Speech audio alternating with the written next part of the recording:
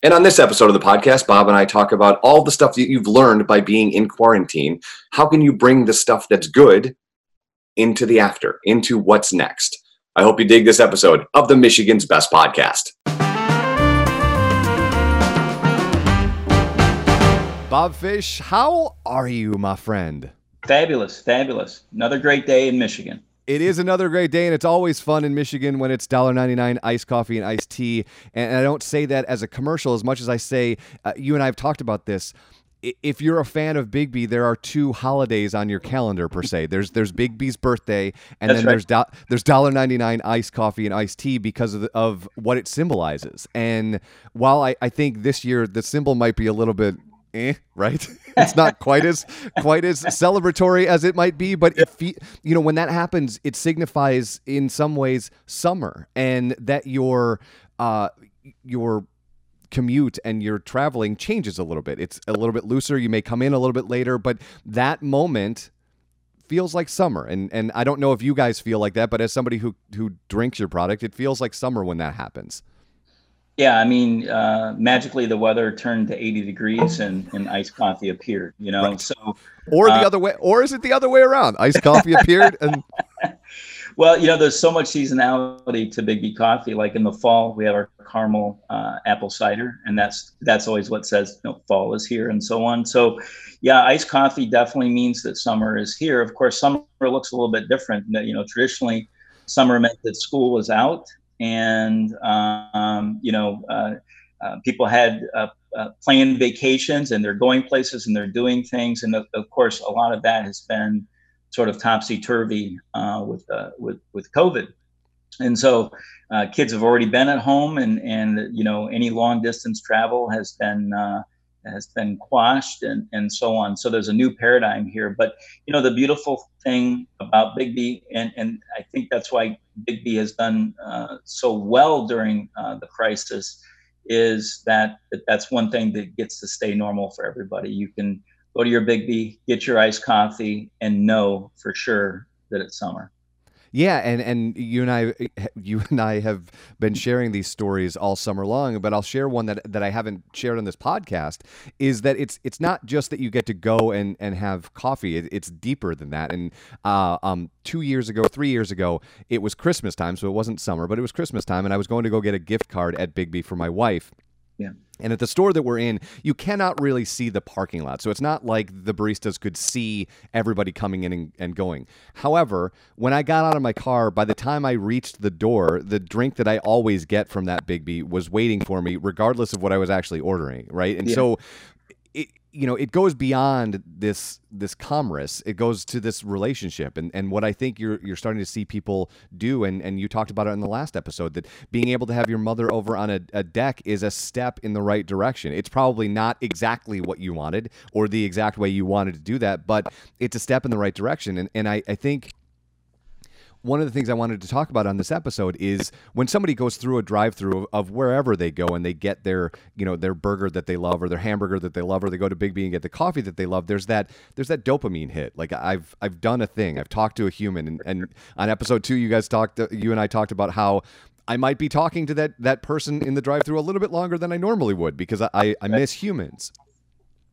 But throughout all of this, Bob, we have started developing, I should say, these patterns of change. We're changing the way that we're interacting with people, understanding what things might actually matter in our life and what things don't. And to your point of seeking out some normalcy, an iced coffee might be the thing that sets your day on the right path and then allows you to kind of get through I don't know a better way to explain this, because this can be a bit arduous, because you and I both do this from time to time, get through 11 hours of Zoom calls. Right. Yeah. Because that can be a little bit of a grind. But one of the things I wanted to talk to you about today is we've learned some things. We've been more in contact with people that matter to us.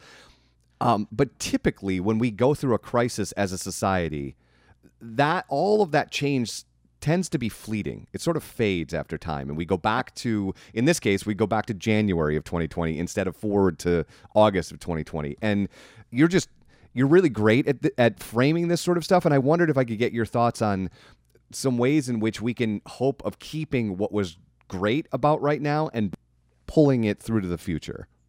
Yeah, I mean, to me, one of the upsides of the whole COVID event and the stay-at-home policies is that we got to hit a reset button, and it's like our lives, or I'll just speak to my life, was just super busy, super chaotic.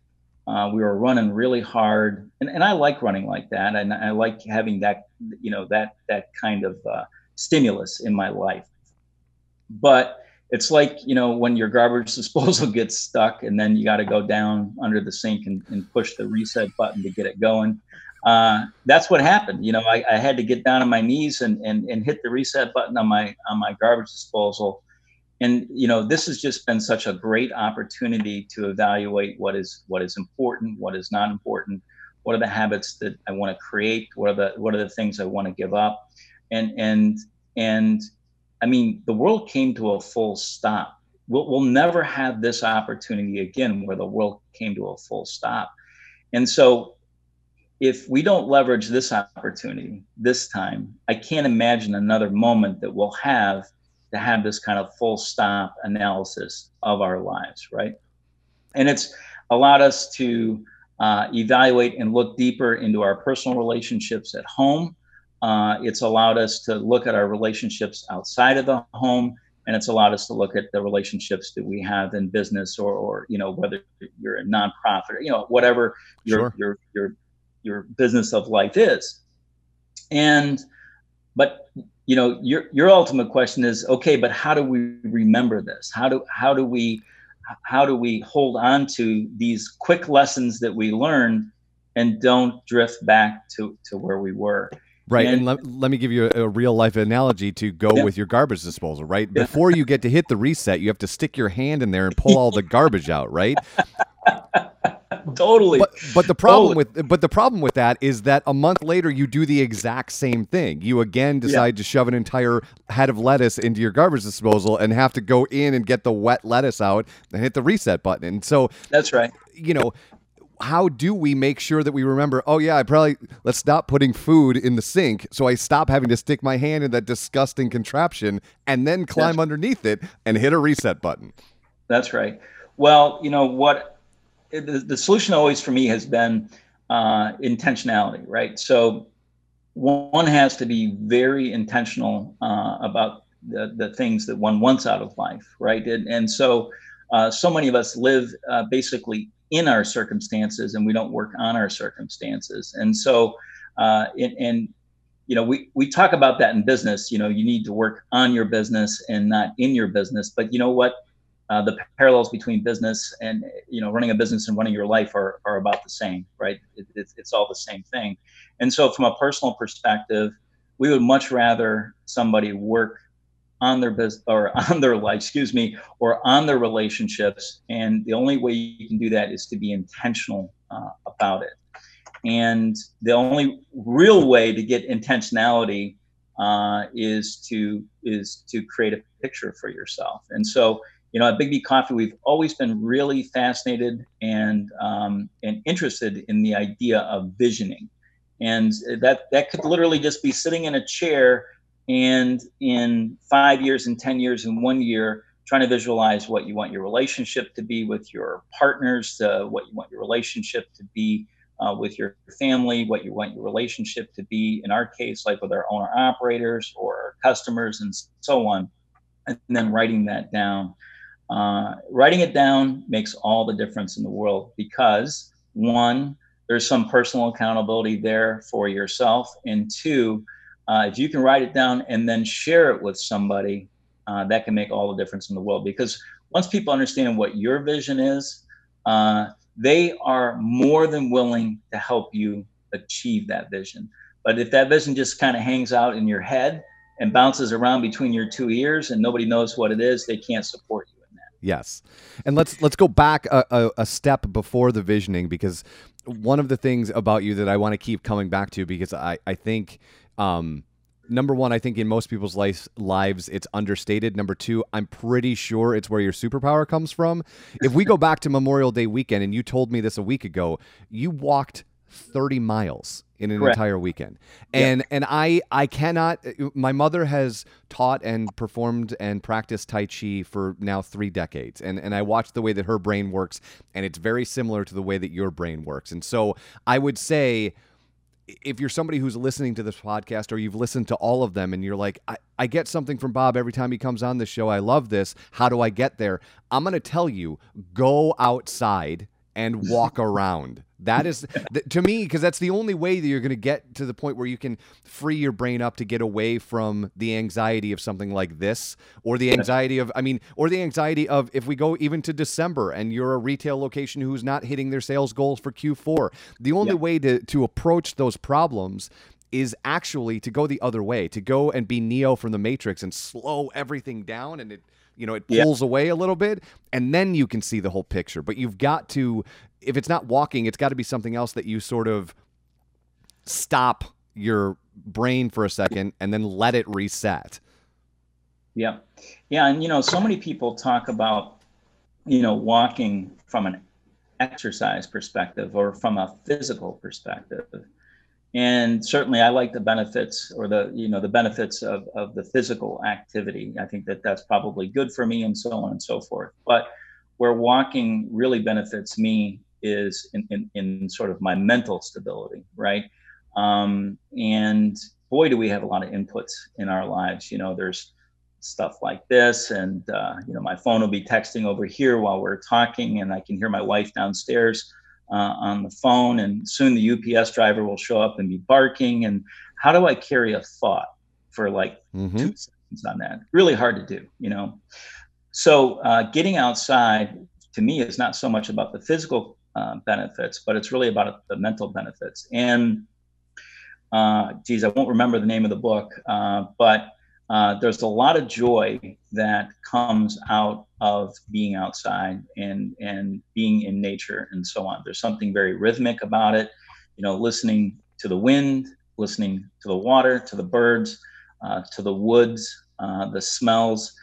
Human beings were built to be outside, not to be inside. And all those particular inputs are very harmonious for our brain and really calms it down. And, the way, or probably the only way I can get really clear thinking is spending time outside. So, when I say I walk 30 miles, that's about 10 miles a day. I can't get that through the week because I'm so busy, but I'm sure on a holiday week, I could do 10 a day. And boy, did I solve some major issues. Now, this next question is a little bit like asking what pencil Stephen King uses, but I want to add, obviously the walking is meditative in and of itself, but do you meditate on top of that, or is that sort of an all-in-one moment for you? Yeah, for me, it's all in one. So a lot of people. There are those dogs. Meditation, yes, my very happy dog. I've never been able to focus enough to meditate, like sitting on my deck. And I've tried to do it, and I've tried to do it at sunrise and early in the morning and late in the evening and in the afternoon. And there are folks that can really meditate, and then there are folks that really can't, and I'm in the really can't. I have a little bit of a itchiness about me, and so the combination of the woods, but also of walking, it's like it occupies enough of my brain. So I can't remember if we talked about this or not, but a lot of folks came to Big B Coffee to work or to study because they actually needed that background noise going on, right? So the music playing, or the espresso machine going, or just the other people, and then they could concentrate. And I'm a little bit more in that category. I need a part of my brain to be occupied with all these other things in order to think clearly.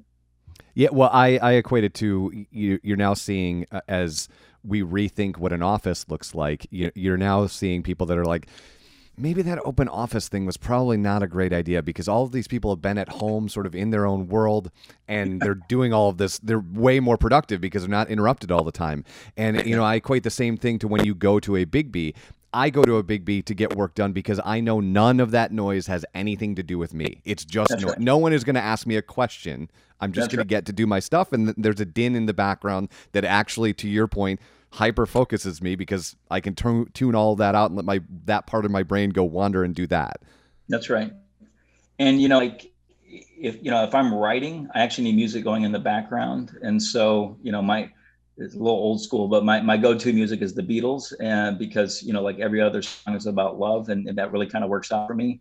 But it just runs in the background, you know, and it helps me concentrate. So I need to still be doing two things at once when I meditate. And so when I meditate, you know, just sitting still and getting my heart rate down and stuff like that.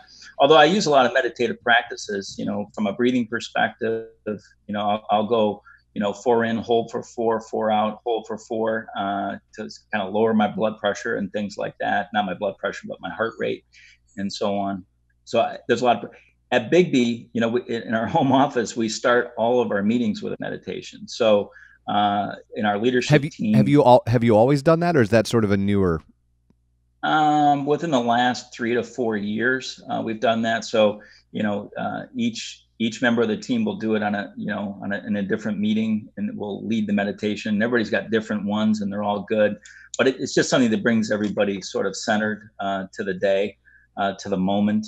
So it's not a true meditation, you know, like we're not getting, but it's just, you know, people come into meetings and they sit down. Of course, we haven't done that in a long time, but we sit down and it's just to let go of all that chattel that you brought in with you, you know.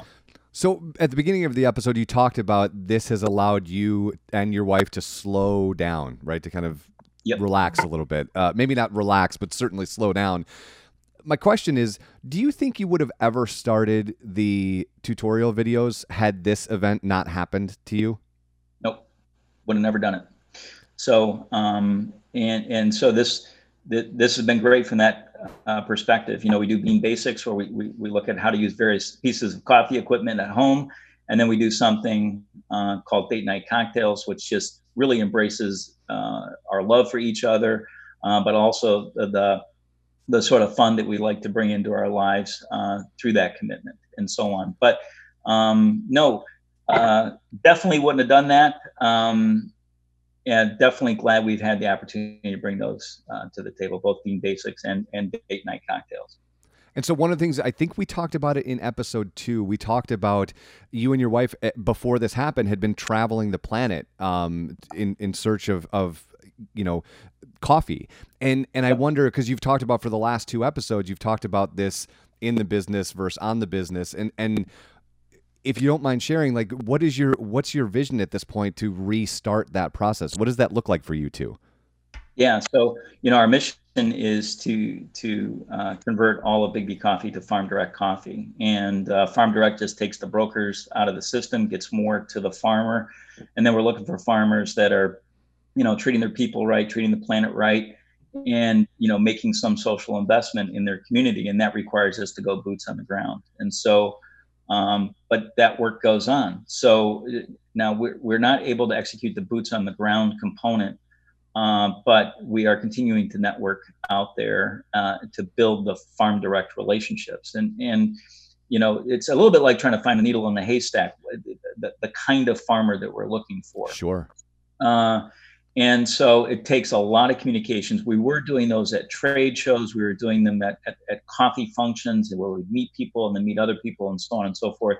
Now that methodology has changed. And, you know, just yesterday, I was on a Zoom call with somebody from Costa Rica. The day before, I was on a Zoom call with somebody from Uganda and so on.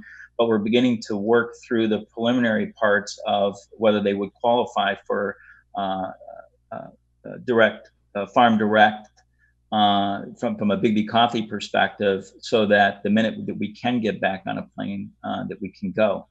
And, you know, I don't remember if I shared this with you. I think I had COVID back in late January. I was tested using kind of a low quality test. It didn't seem like I did, but both Michelle and I are going to get tested this following Monday. And if we have the antibodies, then I'm really considering deeply getting back on a plane so that I can do these on-site visits, because there's nothing more important to me right now than converting all of Bigby Coffee to Farm Direct coffee. And so for those of us where that sentence you just said makes a lot of sense to you, may not make a whole bunch of sense to a consumer, right? How long will that process, like from the scale of a Biggby, how long does it take for you to, and I don't need to know the exact number of farms, like that's sort of in the weeds, right? But like how long would this process take without COVID? How long would you guys have been traveling to kind of figure this out? Yeah, I mean, to sort of to find one farmer probably takes 6 months to a year. And that means, preliminarily there might be 20 or 30 farmers that you begin to talk with. And we're real serious about this idea of whether they're treating their workers right or not, and paying them 2 or 3 times the national average. And whether they're treating the environment right. And by that, we mean that they're practicing sustainable farming practices on their farms, grown using organic methods and so on and so forth. And then this idea that they have a larger social cause means, like a lot of coffee companies will come in and check the USDA organic box and right. check the fair trade box.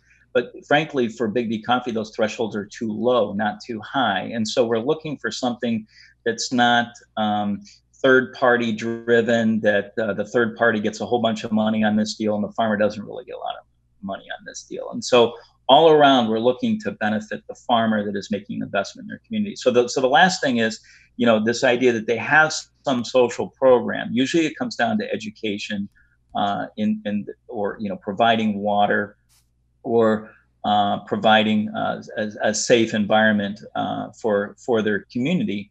But we have to go in and verify that, right? Because everybody says like, yeah, we do that, but right. until you, right. so we call them out. We decide to make an initial visit. That takes 2 or 3 days where we spend time on the farm, and then we'll come back for another visit to try to sew up the deal. So in between those 2 visits, we'll ask for some verification on things and so on. But we'll actually live on the farm, talk to the workers, watch the farming practices. You can't hide farming practices. They're either there or not there.